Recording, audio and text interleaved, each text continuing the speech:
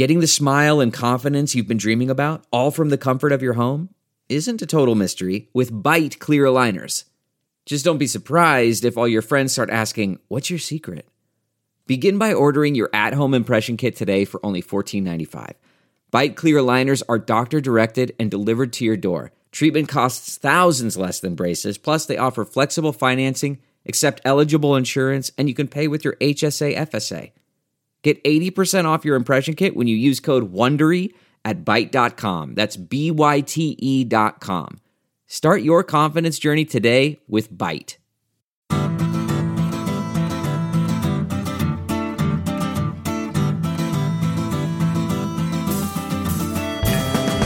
Welcome to the Sinica Podcast, a weekly discussion of current affairs in China, produced in partnership with SupChina. SupChina is the best way to keep on top of the latest news from China in just a few minutes a day through our free email newsletter, our handy smartphone app, or straight from the tap at the website supchina.com. It's a feast of business, political, and cultural news about a nation that is reshaping the world. I'm Kaiser Kuo, and today I'm in Washington, D.C., just a stone's throw from the White House. Joining me from his home in Goldcorn Holler in Nashville, Tennessee, is a man still smiting from losing the male lead in Crazy Rich Asians to that, despite a stellar audition, I think it's fair to say, Mr. Jeremy Goldcorn. Jeremy, why did they give it to Henry Golding instead of Jeremy Goldcorn? Oh, that one, that's really, you're reaching the bottom of your ability to stretch this joke, Kaiser. I think it may have something to do with my face for radio. And also, I'm not usually considered Asian, which I thought was kind of the whole point of the film, but... so. Oh, 你名字叫金宇彬，你怎么不是亚洲人呢？是 All right. Now, enough of the light-hearted stuff. Yeah, way more serious now. So, I mean, there is no issue today that demands the attention of anyone who cares about human rights in China more than the mass detention of Uyghurs in the Xinjiang Autonomous Region. For over a year now, we've been reading reports about what have been termed re-education centers, and now hundreds of thousands, and by some estimates as many as 1 million, mostly Uyghur and Kazakh men, who are thought to exhibit characteristics of Islamic extremism, have been taken to these camps with no legal recourse. Apparently, these supposed characteristics of extremism can include just growing a longer beard or demonstrating basic Islamic piety, maintaining a strict halal diet, abstaining from alcohol, that sort of thing. Even if half of what is being reported, even if a tenth of what is being reported is true, then it's an atrocity, and it reminds me nothing so much as the internment of people of Japanese descent in the United States after Pearl Harbor. I mean, as a kind of a Jew, my first thought when I hear about massive camps and, numbers up in the millions, obviously goes back to Nazi Germany. Before we start making such comparisons, though, let's just set the scene. We have seen some excellent reporting from Megha Rajagopalan, who was until recently, when Beijing refused to extend her visa, the BuzzFeed reporter and bureau chief based there. We hope to have her on the show soon. But her articles are, of course, worth reading, as is the coverage from the Associated Press's Jerry Shi, who spoke to us earlier this year about Xinjiang. There's been great reporting from Josh Chin and others at the Wall Street Journal. And we've seen an extensive report on the camps from the scholar Adrian Zenz at the European School of Culture and Theology in Korntal, Germany, who published in the Jamestown Foundation's China Brief. In the last few months, there has also been an increasing amount of attention being paid to the issue. It has been raised with Beijing by a United Nations panel, and it is now to the point that Chinese officials have felt compelled to break what had either been silence or brusque denial and acknowledge, at least, that there have been detentions in Xinjiang. We're going to continue to bring guests onto the program to talk about this important issue, but today's show isn't going to be specifically about the detentions. Rather, we're going to talk about the Uyghur community in diaspora and its efforts to raise awareness and bring pressure on Beijing over its treatment of Uyghurs in Xinjiang. And joining us to talk about these groups is Nuri Turkel, co-founder and chairman of the Uyghur Human Rights Project, former Secretary General and President of the Uyghur American Association, and former legal advisor of the World Uyghur Congress. Nuri was born in Kashgar during the Cultural Revolution and has been a very vocal, very tireless advocate for the rights of Uyghur people. He works as an attorney here in Washington. Nuri, welcome to Sinica. Thank you, Kaiser and Jeremy, for having me on your show. I really appreciate this opportunity. We're delighted to have you. Nuri, let's start by talking about your own story, including the remarkable circumstances of your birth. And then perhaps you could also tell us about how your attitudes towards the Chinese state when you were a boy growing up were formed, and the relations between the Han and the Uyghurs in Kashgar prior to 1997, when, as far as I know, things started to deteriorate sharply. I was born in captivity at the height of a cultural revolution, where my 20-year-old mother was taken in when she was 6 months pregnant with me, mainly because of her father's past political life, being a member of the East Turkestan Republic in 1944 through 49. The Chinese government viewed that my mother's family herself as some sort of political family. So she was taken in. At the same time, my father was sent to labor camp, which is 4 or 5 hours away from Kashgar. Like a Laogai kind of thing. Laogai, yes. My mom was in Laojiao. My father was in Laogai. So after she was taken in, she was subject to various forms of physical and verbal abuses. Someone who was born and raised in a very conservative Uyghur family could not bear that abuse, particularly name-calling and insulting the baby in her body that she's carrying. And as she was injured during that time, she broke her ankle and sitting bone, and she was put on cast. 3 months later, she delivered me in cast. And we were released about 5 months later. I was having very serious health issues because of calcium deficiency and lack of exposure to natural light. And I was very weird-looking kid with a huge head. Even at some point, my grandfather told my mom, please don't let your son be seen. Otherwise, people will be very judgmental and it will hurt your feeling. So, just for the record, he looks very normal and very handsome now, I must say. Thank you. People thought that I would never survive. Okay. So after we were released, my dad was still in Laojiao labor camp, and he lost his job. He's one of the first generation graduates from the Xinjiang University. He's originally from the northern part of the country called Gulja. He was sent to Kashgar for improving education in the Kashgar education system. And yet he was not only expelled, but also sent to a labor camp, mainly because of him having two cousins in the Soviet Union, and also his affiliation with my mother's family. And then after he was released, my mom was the main breadwinner. She was able to return to work and supported my dad and myself. And then in 1978, my dad's employment was restored. So basically, he was jobless for 8 years. Right. And then my brother was born. And because of this family history, because of this torturous experience my young mother had, because of her family background and political belief, I was raised to love the Uyghur people. I was raised to appreciate the Uyghur culture. I was reminded of my parents' bitter history simply because of who they married and what kind of relatives did they have. During my education years in Kashgar and Urumqi and Xi'an, I always maintained very strong Uyghur identity. I was educated in Uyghur educational system through high school, and then I went to study in China with the Chinese students. So I grew up speaking both Chinese and Uyghur. And I thought that learning the language is very helpful in order to be able to not only survive, but thrive in Chinese society. Right. And what were your attitudes by the time you were in, say, university toward the party state? And how did they shift as you went through college and went abroad?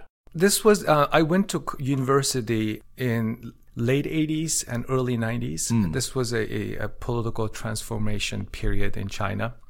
This was. Yeah, this was right after the Tiananmen Square pro-democracy movement and opening of China. So the Chinese government was relatively flexible in their minority policies. I was one of those handpicked Uyghur students to study in Inland Chinese University. It is unthinkable today, but then at least the university professors and students on campus treated us very well. Actually, in some instances, they treated like foreigners. That's good to hear. I mean, not that you should have been treated differently at all, but that they were treating you well. it makes me suggest that maybe there is still a reserve somewhere in the Chinese population of empathy or even sympathy for minority nationalities. The reason being, Kaiser, if I may, the government was not as aggressive as today to portray the Uyghurs as some sort of threat to the society, ungrateful minority, or extremist or separatist or terrorist for that matter. Then they portrayed us as some sort of happy minority. Right. The Chinese students were curious, they like to make friends with us, joining us in some Uyghur parties even, so stuff like that. It was very casual, like normal relationship I thought that we had when I was a college student in inland China. And this was in Xi'an at Xi'an Jiaotong, or? No, this was a university on the suburb of Xi'an called Northwestern Agricultural University. Now changed it to Northwestern A&F University. I see. And were there a number of Uyghur students there? There were about 30 in my class, so about 120 students altogether, give and take. Things really started to change, though. You said, this period of flexibility in minority policy, it really, at least toward the Uyghurs, it started to change very much in 1997. Is that correct? Am I correct in identifying that as a major inflection point? I actually sensed the change after the collapse of the Soviet Union in my senior years in college. So we start seeing independent Turkic states on the other side of Uyghurs' homeland, Kazakhstan, Kyrgyzstan, Uzbekistan.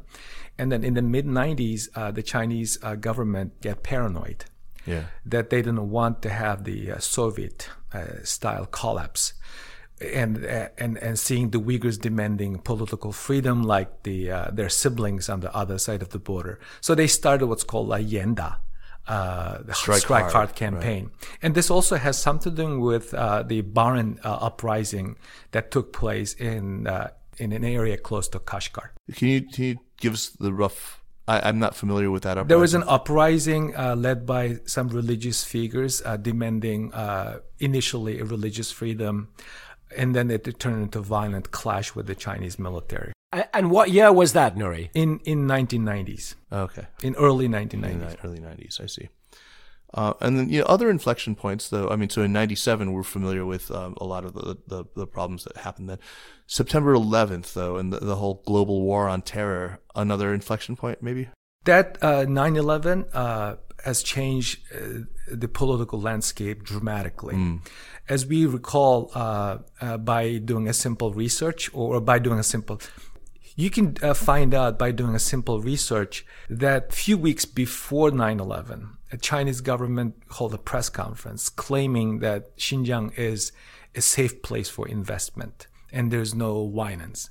And then weeks after 9/11, that position changed dramatically, and the Chinese government officially claimed that China also a victim of terrorism. Right. So 9/11, as has been reported by various NGOs and government entities and media organizations, have given the Chinese government a golden opportunity to tap into people's fear and try to be part of the U.S.-led global war on terrorism that I have an issue with. I mean, that particular terminology in itself is somewhat problematic. And we'll talk more about that. And then, of course, 2009 in Urumqi, and then, of course, in other parts of Xinjiang as well. That was another major inflection point that we'll get into a little bit more. But do these points sort of match up with inflection points in your own development as an activist? Yes, I initially thought that Uyghurs always mistreated, discriminated against, socially, politically, but I never thought that it will reach to the level that we are seeing today. That have had very deep impact on my personal and professional life. I must add that the ethnic tension, the political repression has already been there, but it had gotten worse over time, as starting mid-90s and 2001, 2009, 2016, and now what we're seeing is probably the darkest period in Uyghur history. A lot of this is rooted really kind of in basic Han Chinese chauvinism and racist attitudes toward Uyghurs, who I think a lot of people who've lived in China are familiar with. They've seen sort of the stereotypes that many Chinese in cities have toward Uyghurs. Could you talk about what those are and your own personal experience maybe of some of that kind of stereotyping? I think it has a lot to do with how the government portrays the Uyghurs. If in China, there's no political freedom for the most part. When you live in a society that we rely on Chinese government propaganda, then you have a tendency of believing. And oftentimes I noticed and have sensed that the Chinese people always mixed up criticizing the government versus criticizing the Chinese people. Yes. Two different things. So when the Chinese government criticizes something that is in the interest of the Han Chinese people, they applaud. But if they being criticized, including the people of China, they immediately turn on and become it takes a racist position. I like to believe that the Chinese people are making a terrible mistake by not paying attention to this issue, because eventually what the Uyghurs are going through will be expanded to the other regions in China. I see that the Chinese government using Uyghurs' homeland and Uyghur people as a laboratory to create a total surveillance state, which eventually will be Orwellian society on steroids. Nuri, the situation for Uyghurs has been grim for some time, but now, as you say, it has reached this extraordinary point, both in terms of what is happening, but also the scale, the number of people that are involved now. And at this critical time, you seem to be emerging as the leading voice among Uyghurs in the West for your cause. Is that true? And how do you feel about this role? Is this something that you actively sought? I've involved in the Uyghur advocacy work in both personal and official capacity since 2002. At a very young age, I got elected as the president of the Uyghur American Association, and also co-founded the UHRP, which is basically research and documentation arm of the Uyghur advocacy work that has been produced a tremendous amount of public reports in the last 14 years. And also on my personal level, I believe that as a free person, it's my moral obligation to speak out. I cannot think of a better way to utilize my freedom, my education, my experience to tell the truth. You just need to be brave enough and tell the truth. This is how I feel about this work that I do proudly in advocating Uyghur rights. Uyghur people are voiceless, and we need more people in the free world to speak out on their behalf, because, if you don't speak out, the silence is almost as bad as committing any type of atrocities. So I feel honored and obligated to be a voice for millions of Uyghur people back home. As you said, that requires quite a bit of bravery, and I think we're all in great admiration of that bravery. It comes at significant personal cost, too. I know that your brother actually married a daughter of the well-known Uyghur activist Rabia Qadir, so I guess she's your brother's mother-in-law. When they got married, bad things happened to your family as a result of that marriage, right? Can you talk a little bit about that? Yeah, as we discussed, my mother and I have a very special bond because of the way that she brought me to this world. As I recall in my childhood years, my mother always said, I pray to God to allow me to live long enough to see you getting married, and I want to hold your children. So with that desire, my mother was prevented from attending not only my wedding in October 2007 in Turkey, and also my brother's wedding in Washington in July 2007, same year, simply because my brother was marrying one of China's most hated Uyghurs' daughter. And also I was involved in Uyghur human rights activities, advocacy work. So by guilt by association, Chinese government effectively punished and caused a mental anguish, preventing my parents to attend two of their children's wedding.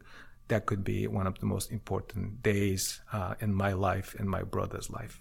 Very sorry to hear that. Nuri, can you talk about your parents now? What is the situation now? My parents are going through a very difficult time, both emotionally and health-wise.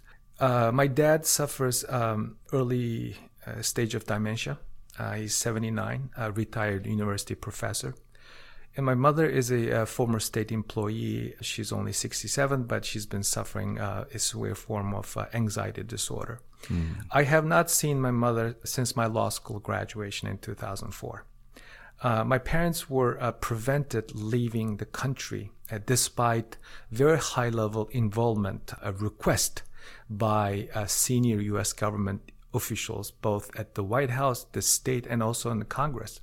This effort started about 9 years ago when Obama was a president, and we made no progress. The last thing I know was in November 2017, during President Trump's visit to China. My parents' name were given to the Chinese as one of the concerned Chinese citizens for the United States government.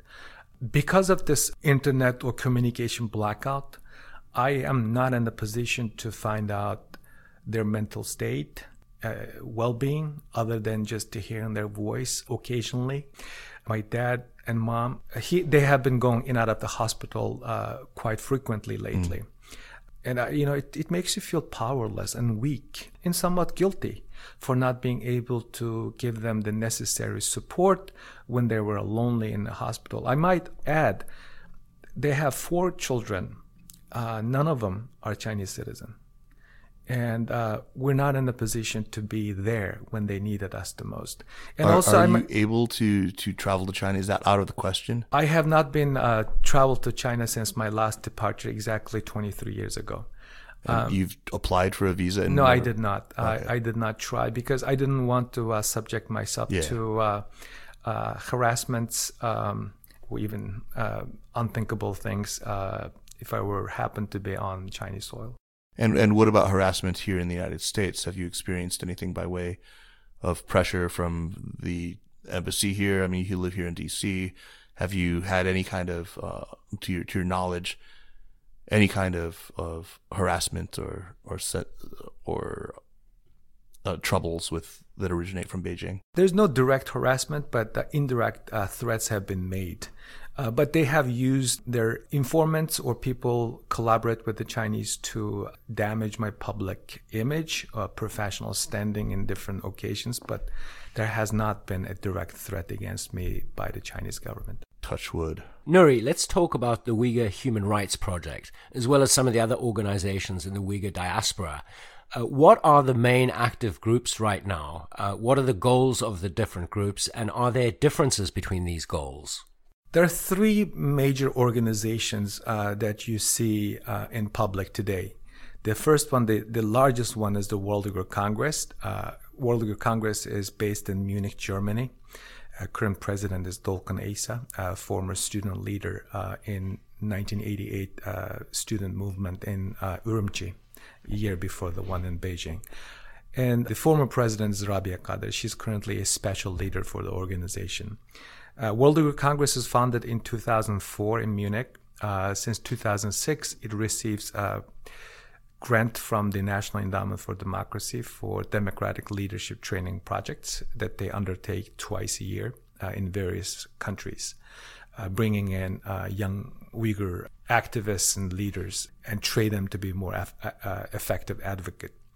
And World Uyghur Congress is the most well-known organization and also have been the main target for Chinese attacks. The Chinese government has done it in different ways. One, by putting current president on the Interpol list, preventing him from travel around the world. He was actually detained a couple of times in different places, Italy, North Korea, even here in Washington at the airport. The U.S. government issued him 10 years of visa. And this is the gentleman who lost his mother in a concentration camp a few months ago. And also, the Chinese government also uses its diplomatic and economic influence to prevent World Uyghur Congress to engage in political activities, namely Turkey. the World Uyghur Congress leadership had not been able to travel to Turkey except for a couple of them. Ms. Kadir cannot travel, Dolkan Isa cannot travel, one other gentleman who is also one of the senior leaders in the organization cannot go to Turkey. And then Chinese government, as you have been reading on the paper, been very active discrediting, trashing the World Uyghur Congress at the UN forums. Thanks to European Union, Germany, and the United States government, the UN presence and involvement for the World Uyghur Congress have been preserved.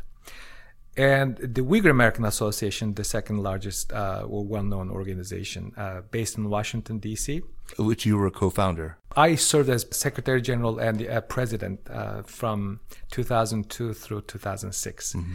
Uyghur American Association was founded by Uyghur intellectuals in 1998. Nice. It's been good 20 years since its founding. It is a community organization, a political organization that organizes various events for the community, the protests, and reaching out to members of Congress, that sort of typical immigrant community activities. But Uyghur Human Rights Project that I co-founded in 2004 undertakes research and documentation projects, programmatic and the issue specific, which is also funded by the NED. So in summary, there are three organizations. All of them have very good relationship with various governments, including our own government here in the United States.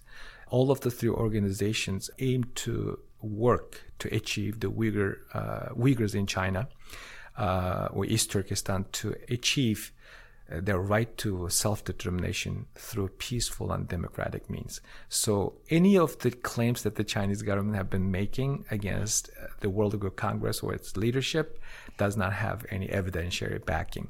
They are peaceful. All three organizations are very peaceful. They have been engaging various governments. That's why they were able to establish credibility, visibility, and recognition, most importantly. You were very upfront about the fact that your organizations are funded by the NED, which is, of course, the boogeyman for China. China hears these letters, NED, the National Endowment for Democracy, and goes crazy. Anything that is touched by the NED is necessarily, dedicated to the violent overthrow or the nonviolent overthrow of Chinese authoritarian the government. Has this been a double-edged sword for you? Does this prevent you in some way from gaining sympathy from Chinese who might otherwise be interested in the Uyghur cause? That is an interesting question. Yes, I have read and heard statements and reports linking NED to some dark side of the U.S. government. And U.S. government is picking up some organization through NED to, destabilize China or tarnish Chinese government's image in public arena. But it does not hold any water. So we're very pleased, as a taxpayer, I'm very pleased that my tax dollars are going to some legitimate cause and legitimate organizations. Without NED support, Kaiser, I must say, we were not able to come to a point to be recognized as a legitimate voice for the Uyghur people. The UHRP produced and World Uyghur Congress produced reports, issue-specific reports, have been cited not only by various media organizations, but also State Department's annual human rights reports. Mm-hmm. That speaks volume. It's kind of a collaborated effort.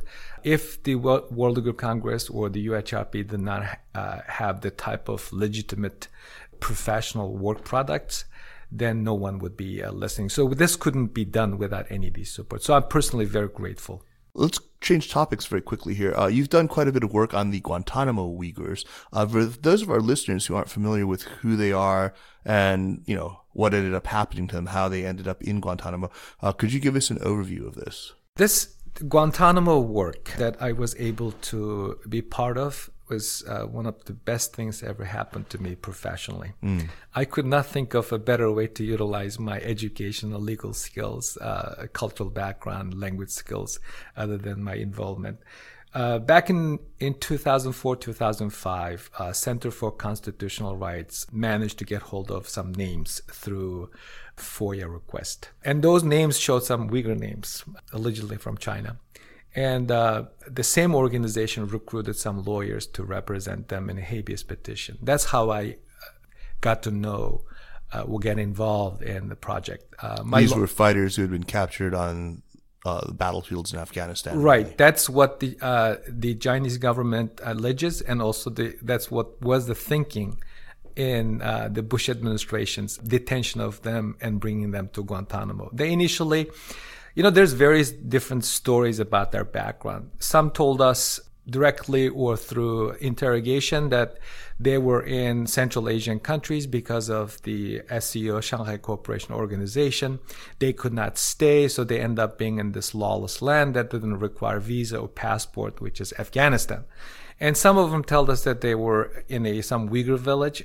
Nonetheless, they were not captured most of them not captured in a battlefield. They were sold to the U.S. military by Pakistani bounty hunters, $5,000 per person.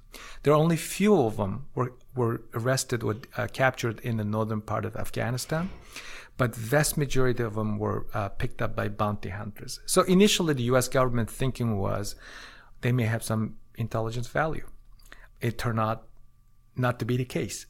And they transferred them to Guantanamo and tried to find a home for them, thinking that if any of those guys were able to find a home somewhere, it will prime the pump and open up some doors for others who are no longer enemy combatant. That's the term that the government used. So the Uyghur case, this 22 guys case, went all the way to the Supreme Court.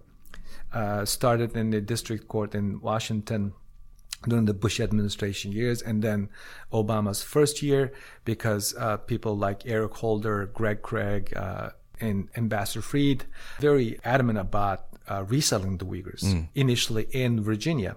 But one of our traditional ally, Frank Wolf, introduced a legislation called Keep the Terrorists Out of America Act that kind of killed the process, and then they end up being in Bermuda. Frank Wolf, senator from Virginia, he was congressman from Virginia. Yeah, right. And he was ordinarily, like you said, very, very well. He was quite anti-China.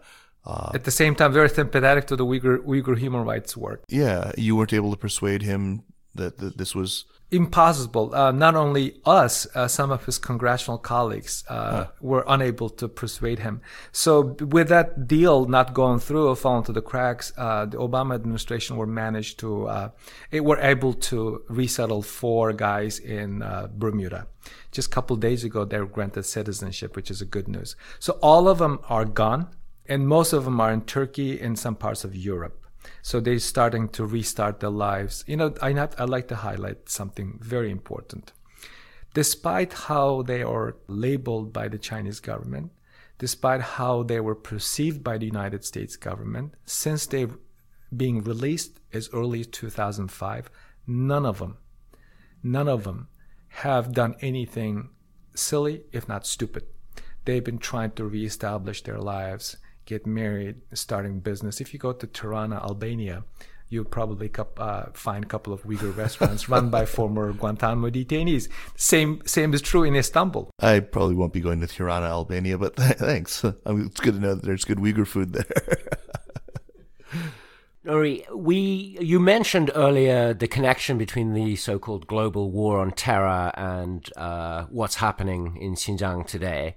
I'd like to talk a little bit about anti-Islamicism, Islamophobia in the West and in the United States, and how it's used as cover by Beijing for its aggressive moves in Xinjiang. And if you could also maybe talk about what you know about rising Islamophobia in China itself, and if you see this as being a factor in what's going on in Xinjiang right now. I see 2 problems, Jeremy. One is the Uyghurs happen to be wrong type of Muslim, and then China appeared to be the wrong type of adversary for any Muslim countries or Muslim people to even show sympathy publicly.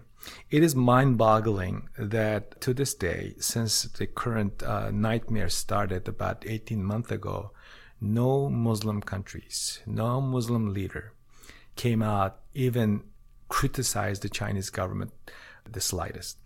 Traditionally, Turkish government has been very, very vocal, to the extent aggressive. Back in 2009, as you know, that the Turkey is not a country that you can casually use the word genocide.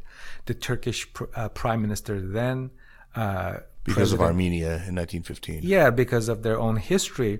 The President Erdogan, then prime minister, said publicly that there's no other way to see it other than likening it to genocide in public, in response to July 5 unrest in Ürümqi.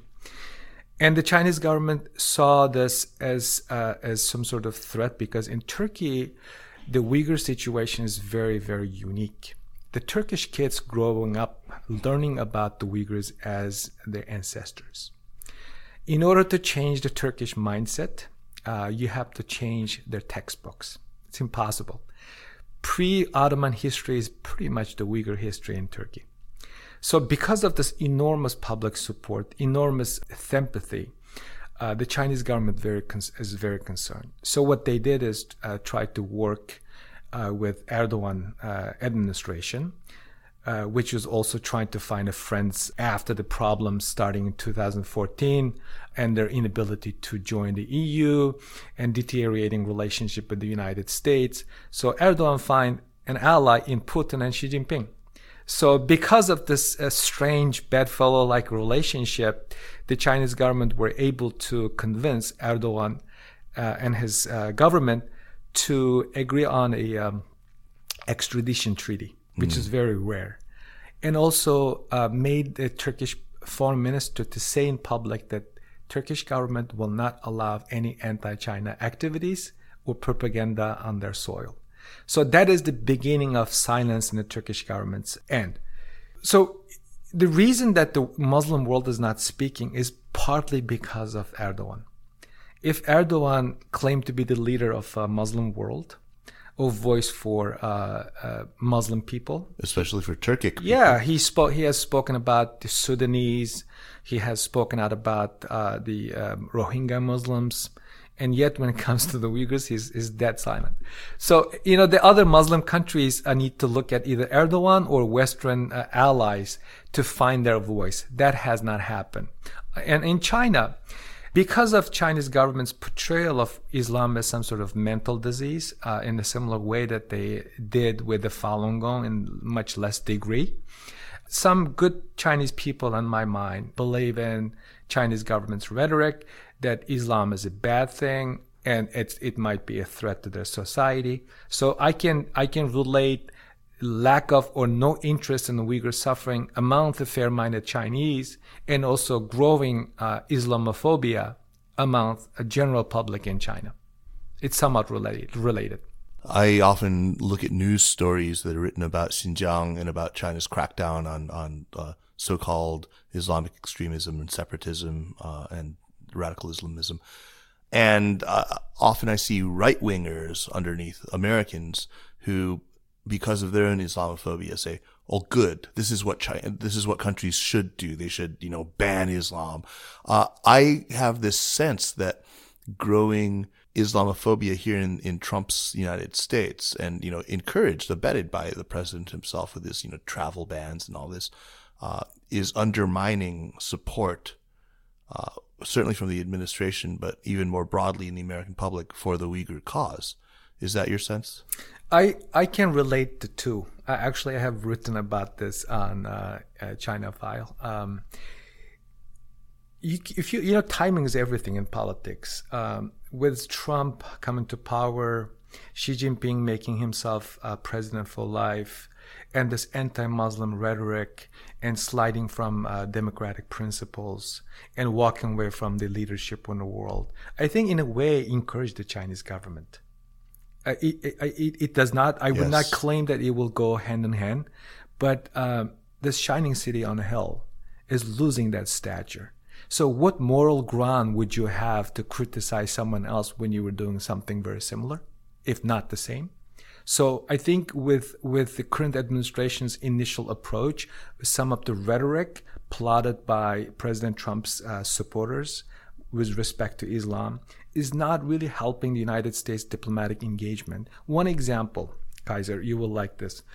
Not too long ago, Secretary Pompeo called on a ministerial international religious freedom. There are about 60 countries in attendance. Mm-hmm. Only United States, UK, Canada, and Kosovo signed a joint declaration condemning Chinese treatment of Chinese Christians, Uyghur Muslims, and Tibetan Muslims. That is very telling. If the United States cannot get a 10 out of 60 participants in such a big international conference, then it's a problem. It's a sign of something. It's a problem. It is a serious problem. And also the Chinese government is taking this as an opportunity. And, if you don't have a moral authority, you are not in a position to ask anyone to do anything better than you could not. Right. Nuri, I've often gotten the sense that, and I think most people probably agree, that there's a lot more popular sympathy here in the West for Tibet than there is for Xinjiang. I think this was certainly the case even before all the rhetoric on the war on terror and on this, anti-Islamic sentiment had been stirred up by the sitting president. Jim Millward actually once related a remark that he attributes to a Uyghur activist. I don't think it was you, maybe it was, but he said, the Tibetans are pandas, they're cute and they're cuddly, while the Uyghurs are camels. Is this still the case, do you think, or has this been changing now? I think that has changed. In the past, we admired the Tibetans when they were getting so much publicity. In politics, some bad publicity can be turned into your advantage. No crisis should be wasted. This is a common terminology that we hear. I think the current political environment in China has given an opportunity for the Uyghurs' voice to be heard. I know it's a horrible situation. It's a horrifying situation. It's mind-boggling situation. At the same time, with all this hoopla or bad publicity that the Uyghurs gain in the international political environment, since 9/11, since the war in Syria, it was very difficult for Uyghurs to advance their cause. Because whenever you go, the response is like, okay, there's some violent incidents in Kunming or Beijing or Urumqi. How do you explain? And the Chinese government has a legitimate reason. And now how can you justify locking up that many people in a no-rights zone? So this in of itself has given an opportunity for the Uyghur activists, Uyghur organizations, and we are seeing some effect of that effort. So, this is a critical movement in the Uyghur history. This is a terrible crisis, humanitarian crisis, as been portrayed by some of the U.S. Lawmakers. But at the same time, I think this put the Uyghur issue on the international map. Right. You can tell by just flipping through the Google News every day, right and left, commentators from the right, from the left, everybody is writing about it. So this is in a way better publicity for the Uyghurs, because here's why. The Uyghur issue has been likened to some dark chapters in the human history. Right.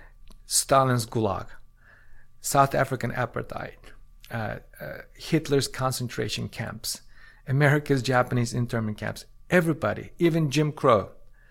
Everybody's talking about some ugly chapters, comparing it to some ugly chapters in human history, which is a good thing in my mind. How do you get people's attention? Again, this has to be translated into new real action. The politicians are not showing a political will because of this entrapment in the Chinese economic influence. But in a public arena, I think Uyghurs have gained enormous traction and sympathy just by looking at the public statements being made. And one other example, Kaiser, you know how much effective the Chinese government has been self-censoring you American scholars. Sure. I never thought that the American scholars specialize in the Uyghur issues would issue a joint letter sympathizing with the Uyghur situation.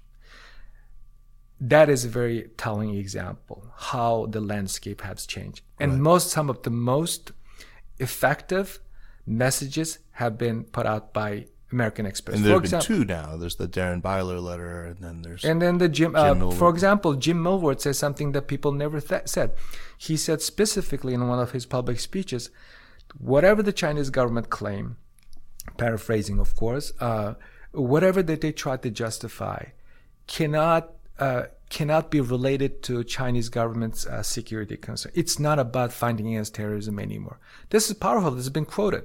And he has already related Uyghur issues to ordinary people's life by laying out all the surveillance apparatus the Chinese set up. Ryan Thum, one of the young historians in the American academic world, I know him. have been writing and have been saying, actually he did a fantastic piece in Foreign Policy magazine. Yeah, so there's an awakening. And now I think that the Tibetans probably feel like we should get that kind of publicity as well. Can I ask, Nuri, you've described a difference in the approach that Tibet activists and Uyghur activists have taken, if I'm not mistaken, that the Tibetan activists tend to take a more grassroots approach, whereas the Uyghurs, it's more kind of top-down organization. If that is a correct characterization of what you've said, could you explain the strategy and why you've adapted it, and how it may change now that your cause has the limelight? We initially thought, this is an excellent question. People always said, oh, Uyghurs don't have Dalai Lama. That's why people don't know the Uyghur. It's not true.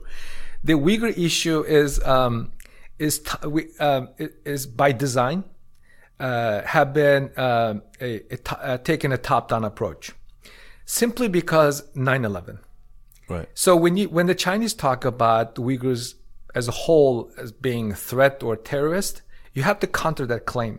So in order to do that, you have to deal with the elites in the society, the media, academia, politicians. Even as we discussed earlier, the Uyghur case has been discussed widely in the United States federal courts, all the way to the Supreme Court. So when the legal scholars, influential public opinion leaders, members of Congress, even presidents start telling, even jokingly, about the Uyghur stories, that will get attention in among American elites. Obama was making jokes about the Uyghurs in Palau. A lot of people feel offended, but where some of the Uyghurs had actually been temporarily settled in Palau. Right. So top-down approach was by design and strategic way of advocating the Uyghur rights. Because, let's face it, it's very difficult in a post-9/11 world. How would you get public sympathy for a Muslim people? Right. Who is under the control of this economic giant that has intimate economic and trade relationship with the United States and elsewhere. So it's impossible. So you have to reach out to the elites. I think it has been working out very well. Yeah, I think that approach makes a lot of sense to me. It seems to me that there are many more Uyghurs outside of China these days who are suddenly willing to talk to the press about what's happening to their fellow Uyghurs in China, even willing to be quoted by name and talk about their family in Xinjiang. What do you think is behind this? Is this something that the UHRP has been pushing? Have you been pushing people to engage with the media more? This has been a multifaceted approach on an individual level and organizational level to encourage people to be brave. Again, being so brave. The enormity of the current atrocity. Yeah, and then also people starting to realize, Kaiser, what worse could it be? What do they got to lose? Right. What more can they do to us? Yeah, right. and the Chinese government has been so effective. They've been not only harassing with denying passport renewal application of their own citizens living overseas, they're affecting the citizens of Europe and North America, Australia. It has only worked so far, but more people are coming out and testifying actually on Facebook almost every day. Real stories, pictures of those loved ones being detained in concentration camps. It's been powerful. When I've seen quite a few already in the last 2 weeks. UHRP is documenting all of this. UHRP right? And the World Uyghur Congress is documenting. Great. And this will be eventually a report. And when this will be eventually evidence for governments, media organizations, or NGOs requesting for evidence. Nuri, can I ask you about the East Turkestan Islamic Movement or Turkestan Islamic Party? Correct me if I'm wrong, but I think in the past, organizations that you've been associated with have denied or at least strongly questioned the existence of these organizations, which the Chinese government calls terrorist organizations. Is that still the case? And how does the fact that some Uyghurs we seem to have confirmation have joined Islamist groups in Waziristan or in Syria, does that affect the work of the World Uyghur Congress or the UHRP? I have to make this very clear that I personally believe that there were such organizations exist. Not at the scale that some of the security companies, some of the organization tracking terrorist activities around the world to portray some sort of, organization with the org chart, or, chain of command. Exaggeration has been out there. Their existence and influence have been largely exaggerated. And also one other factor that helped with that kind of false image or perception is back in the early period of Bush administration, in order to get at least Chinese acquiescence for invading Iraq. The Bush administration and Chinese government managed to, or agreed upon, two things. One, designate East Turkestan Islamic Movement, ETIM, as a terrorist organization, which expired in my understanding. It was designated for a certain period of time. And then, two, allow the Chinese interrogators to come to Guantanamo to interrogate Uyghur detainees. Did that happen? Yes, it happened. So back then, the argument was by U.S. Congress, you allow the Chinese interrogators to come to Guantanamo and you don't even allow us to go to talk to them. So there was some irony there. So those organizations, both ETIM or TIP, I believe were a real organization, but their existence, their power, influence, and affiliation, most importantly, are exaggerated or been propagated without any evidentiary support. Thanks. That's actually a very, very good statement of your position. Now, maybe a more difficult question about your attitude toward Rabia Qadir, who's a very controversial figure. On the one hand, she may still be the best-known leader in the Uyghur diaspora, probably is. I think a lot of us were dismayed, though, and felt she had really undermined the cause when she was, for instance, traveling to Japan and decided to visit the Yasukuni Shrine, where many Class A war criminals are interred. What did your organization say about that, and how do you personally feel about her? I think she's a tremendous individual. As you know, as your listeners may know, that she was actually promoted by the Chinese government initially as a model citizen. Yeah, and she also served very wealthy from business in China. Right? She was believed to be one of the top wealthiest people in China before she got arrested in the late 90s. And also she served in a rubber stamp National People's Congress as a representative for the Uyghur people.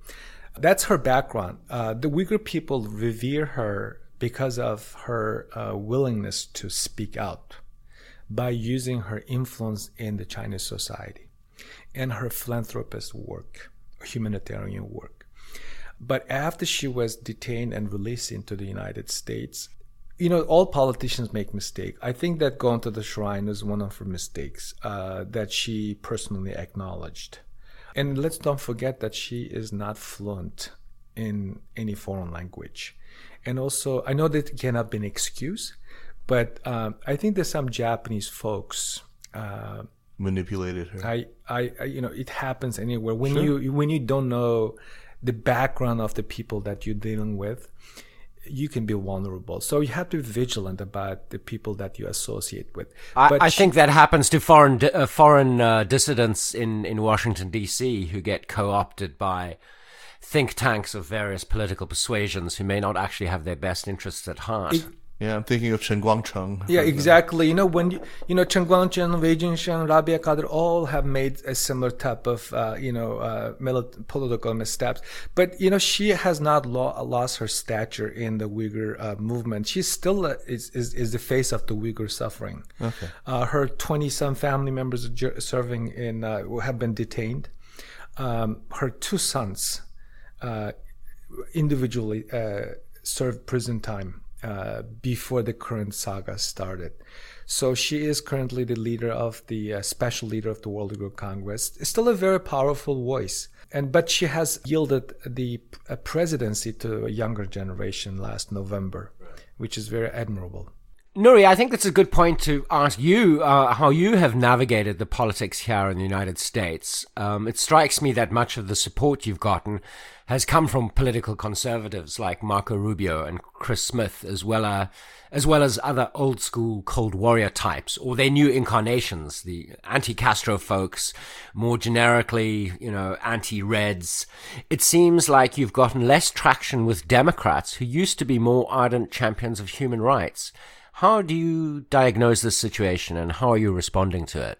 From my own political advocacy work, I realized that American people are generally very interested in oppressed people's stories. I think it's an American gene and DNA. Especially, and I find it quite helpful, actually, talking to people who have experienced similar suffering in the U.S. Congress. And also, what I find one of the things most helpful is to publish editorials. I personally have written a few. And also, navigating Congress I find it to be the most important thing especially in the current toxic political environment. Because the administration side always either timid or very cautious or show unwilling to show a political will because of the ongoing engagement with China. But on the Congress, it's a little different. The congressional offices have been very helpful in reaching out, in a way requesting the administration to take certain steps. There's nothing tangible as the way that have the Tibetans were successfully able to do in the U.S. Congress, such as Tibetan Policy Act, but the resolutions, congressional hearings, the letters. In fact, today, 17 members of Congress from both sides of the political spectrum wrote to Secretaries Pompeo, Minichi, the Treasury Secretary, to request them to implement Magnitsky Act. So, Global Magnitsky Act. United States Congress could actually do more. One of the things that they could do is appropriate some funds through annual defense bill to help with the Uyghur people to understand what violence means. So this is actually in the United States government interest to fight against this ideology. And ironically, the United States Congress or the administration have been a leader in the Uyghur struggle, despite a public perception in the Muslim world that, this government is in crusade against Islam, whereas the others who have a direct interest in the Muslim people's lives have not spoken out. So I applaud the United States Congress for whatever reason that they are being active and vocal. But on the Democratic side, my personal thinking is that they may have been silent because of the business interests in their districts. For example, CECC has 2 California members or commissioners, but they have not spoken out. As you guys know, the Chinese government has been very skillful in lobbying the United States government. They don't go to the administration, oftentimes will go to Congress, they go to the business leaders. And then the business leaders come and pressure the members of Congress. Actually, this has been said by Marco Rubio publicly and Chris Smith publicly. So I suspect that some of the Democratic members of the United States Congress have been somewhat quiet. Nancy Pelosi, for example, a known advocate for human rights in China, said nothing. Interesting theory. Nuri, when I've argued about Xinjiang, as I often do with my Han Chinese friends in Beijing or even here in the United States, I've found it's possible to gain ground when I keep my arguments within certain bounds, like not openly advocating for independence. When I make the case, for instance, that Uyghurs, as legal citizens of the PRC, should be entitled to the same rights however limited those rights might be, that any Han Chinese person would enjoy in this notionally multi-ethnic state, and that they suffer significant discrimination, for example, not being allowed to take airplanes or to stay in hotels. And this is well documented that there's been, significant discrimination against them. I think I can get some empathy, or at least some sympathy, that there's this shared experience of a repression. Isn't this an approach that you might want to take to try to gain the sympathies of Han Chinese people with that shared experience, and hope that you might affect some sort of change from within China? I mean, I know it's a very imperfect analogy, but I think about the United States in the civil rights movement. And I think the cause was greatly helped by the sympathies of northern whites who got on buses and rode to the South. What, if anything, are you doing to try to reach more Han Chinese? Two thoughts. One, UHRP has already begun this work. We have a Chinese outreach program. We have a Chinese blog regularly published on the UHRP website. Our target is the Chinese audience who might be sympathetic to the cause. And then two, I think the fair-minded Chinese people start paying attention to symbolic statements being made by President Lincoln. As long as we have slavery, we'll not be a free country. I think the Chinese people need to develop something along the lines of, we cannot be a powerful country as long as we mistreat our own citizens. Right. We have to be judged by how we treat our most vulnerable people, right? That kind of exactly. thing. Right. I'm paraphrasing, and the concept is, as you pointed out. And also, Chinese people have to be very, very vigilant. Xi Jinping is testing the waters. Our Uyghurs today could be there tomorrow. It makes me really, really worried. You mean this sort of techno-authoritarian kind of Orwellian surveillance state technologies? Yes. The DNA and all that stuff. I worry that one of these days the Chinese citizens, the Han Chinese citizens, will be subject to the similar type of surveillance and prevented from going to places because of their political affiliation, political thoughts, past writing, travel history, whom they married to, whom they are associated with. I think this whole thing happening to the Uyghurs should be a wake-up call. And also the Chinese people should start paying attention to their heart, not the propaganda by the Chinese government. Well said. Very well said. Nuri Turkel, we want to thank you for taking the time to talk with us about this vitally important issue, and we look forward to following up with you in the future on this. But before we pack up here, let's do our recommendation segment. First, I want to remind our listeners that the Sinica podcast is powered by SupChina. Subscribe to SupChina's premium access service and enjoy extra content, including additional newsletters and stories and early ad-free access to this podcast. Sinica is the flagship podcast in an expanding network of podcasts that now includes the Caixin Sinica Business Brief, the Pan Daily Tech Buzz China, and the New Voices podcast. So we're very excited to be adding more shows this month, so keep watching this space. On to recommendations. Jeremy, why don't you kick us off? What do you have for us this week? I have a series of books, two books, graphic novels, and they're sort of relevant to the content of today's show. You may know them, Maus by Art Spiegelman. Oh yeah, of course. The story essentially of a Jewish family in Hitler's Germany, told in the form of M-A-U-S, right? Maus. M-A-U-S, as in German spelling of mouse. And basically, the Jews are mice and the Nazis are cats.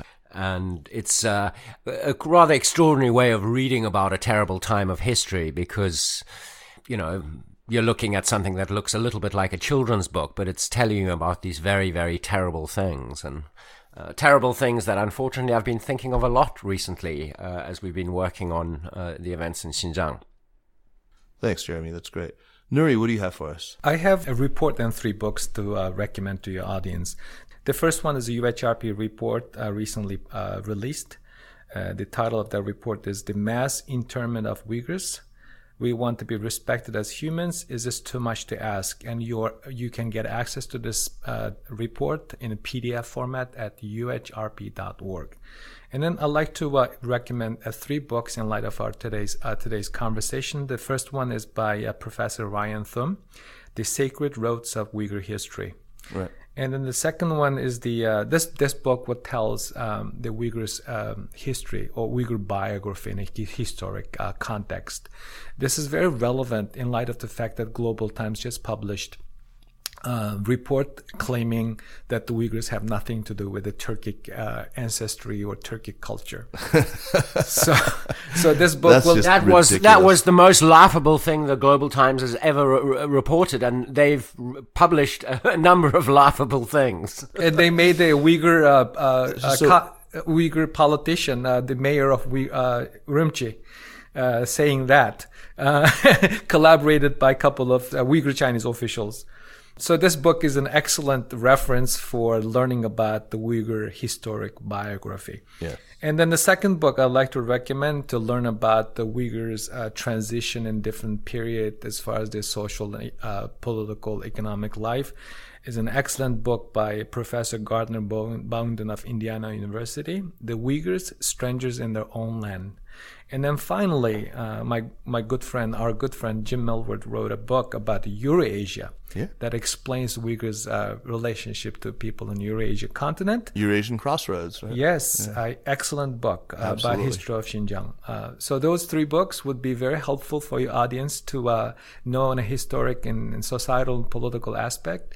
But the current situation that the UHRP report would be excellent, in addition to the one that you published in SupChina. Yeah, what did you think of that? It's an excellent. My hats off to your researchers who came up with such a comprehensive, fact-based, logical analysis and summary. It has I will pass on your compliment to Lucas, who was chiefly responsible for Please that. do. It has been Nuri. widely circulated on social media. Great. I'm really glad to hear that. And my recommendation is a little more frivolous, but it's the album Harry Belafonte live at Carnegie Hall. Harry Belafonte, of course, was an ardent champion of civil rights in the United States. My mother had a huge crush on him when I was a child, and we always listened to this record. It was recorded in 1959. I just actually got a copy of it in an used record shop in Fargo, North Dakota, on vinyl. It's pristine. It's absolutely perfect copy. It's so much fun. I was at a sort of sing-along party at my friend's house in Madison, Wisconsin, and there was another guy there who knew this album, and we started busting out all these crazy old songs from Harry Belafonte, and to the delight of everyone there. Harry Belafonte live at Carnegie Hall. It's just a great record. He's a beautiful voice. The song selection is amazing. For fun for all ages. Anyway, Nuri, thank you once again. It was just what a pleasure it was, and an honor to meet you. And we hope to talk to you again soon. Thank you very much for having me on your show again. Thank you, Jeremy. I appreciate Thanks, the questions. Nuri. Jeremy, great talking to you as always, man. Likewise. The Sinica Podcast is powered by SupChina and is produced by Kaiser Kuo and Jeremy Goldkorn and edited by me. Drop us an email at sinica@supchina.com. Follow us on Twitter or on Facebook at SupChina News, and make sure to check out our other podcasts, the Caixin Sinica Business Brief, the Pan Daily Tech Buzz China, and New Voices. More shows coming soon. Watch the space. Thanks for listening, and we will see you next week. Take care.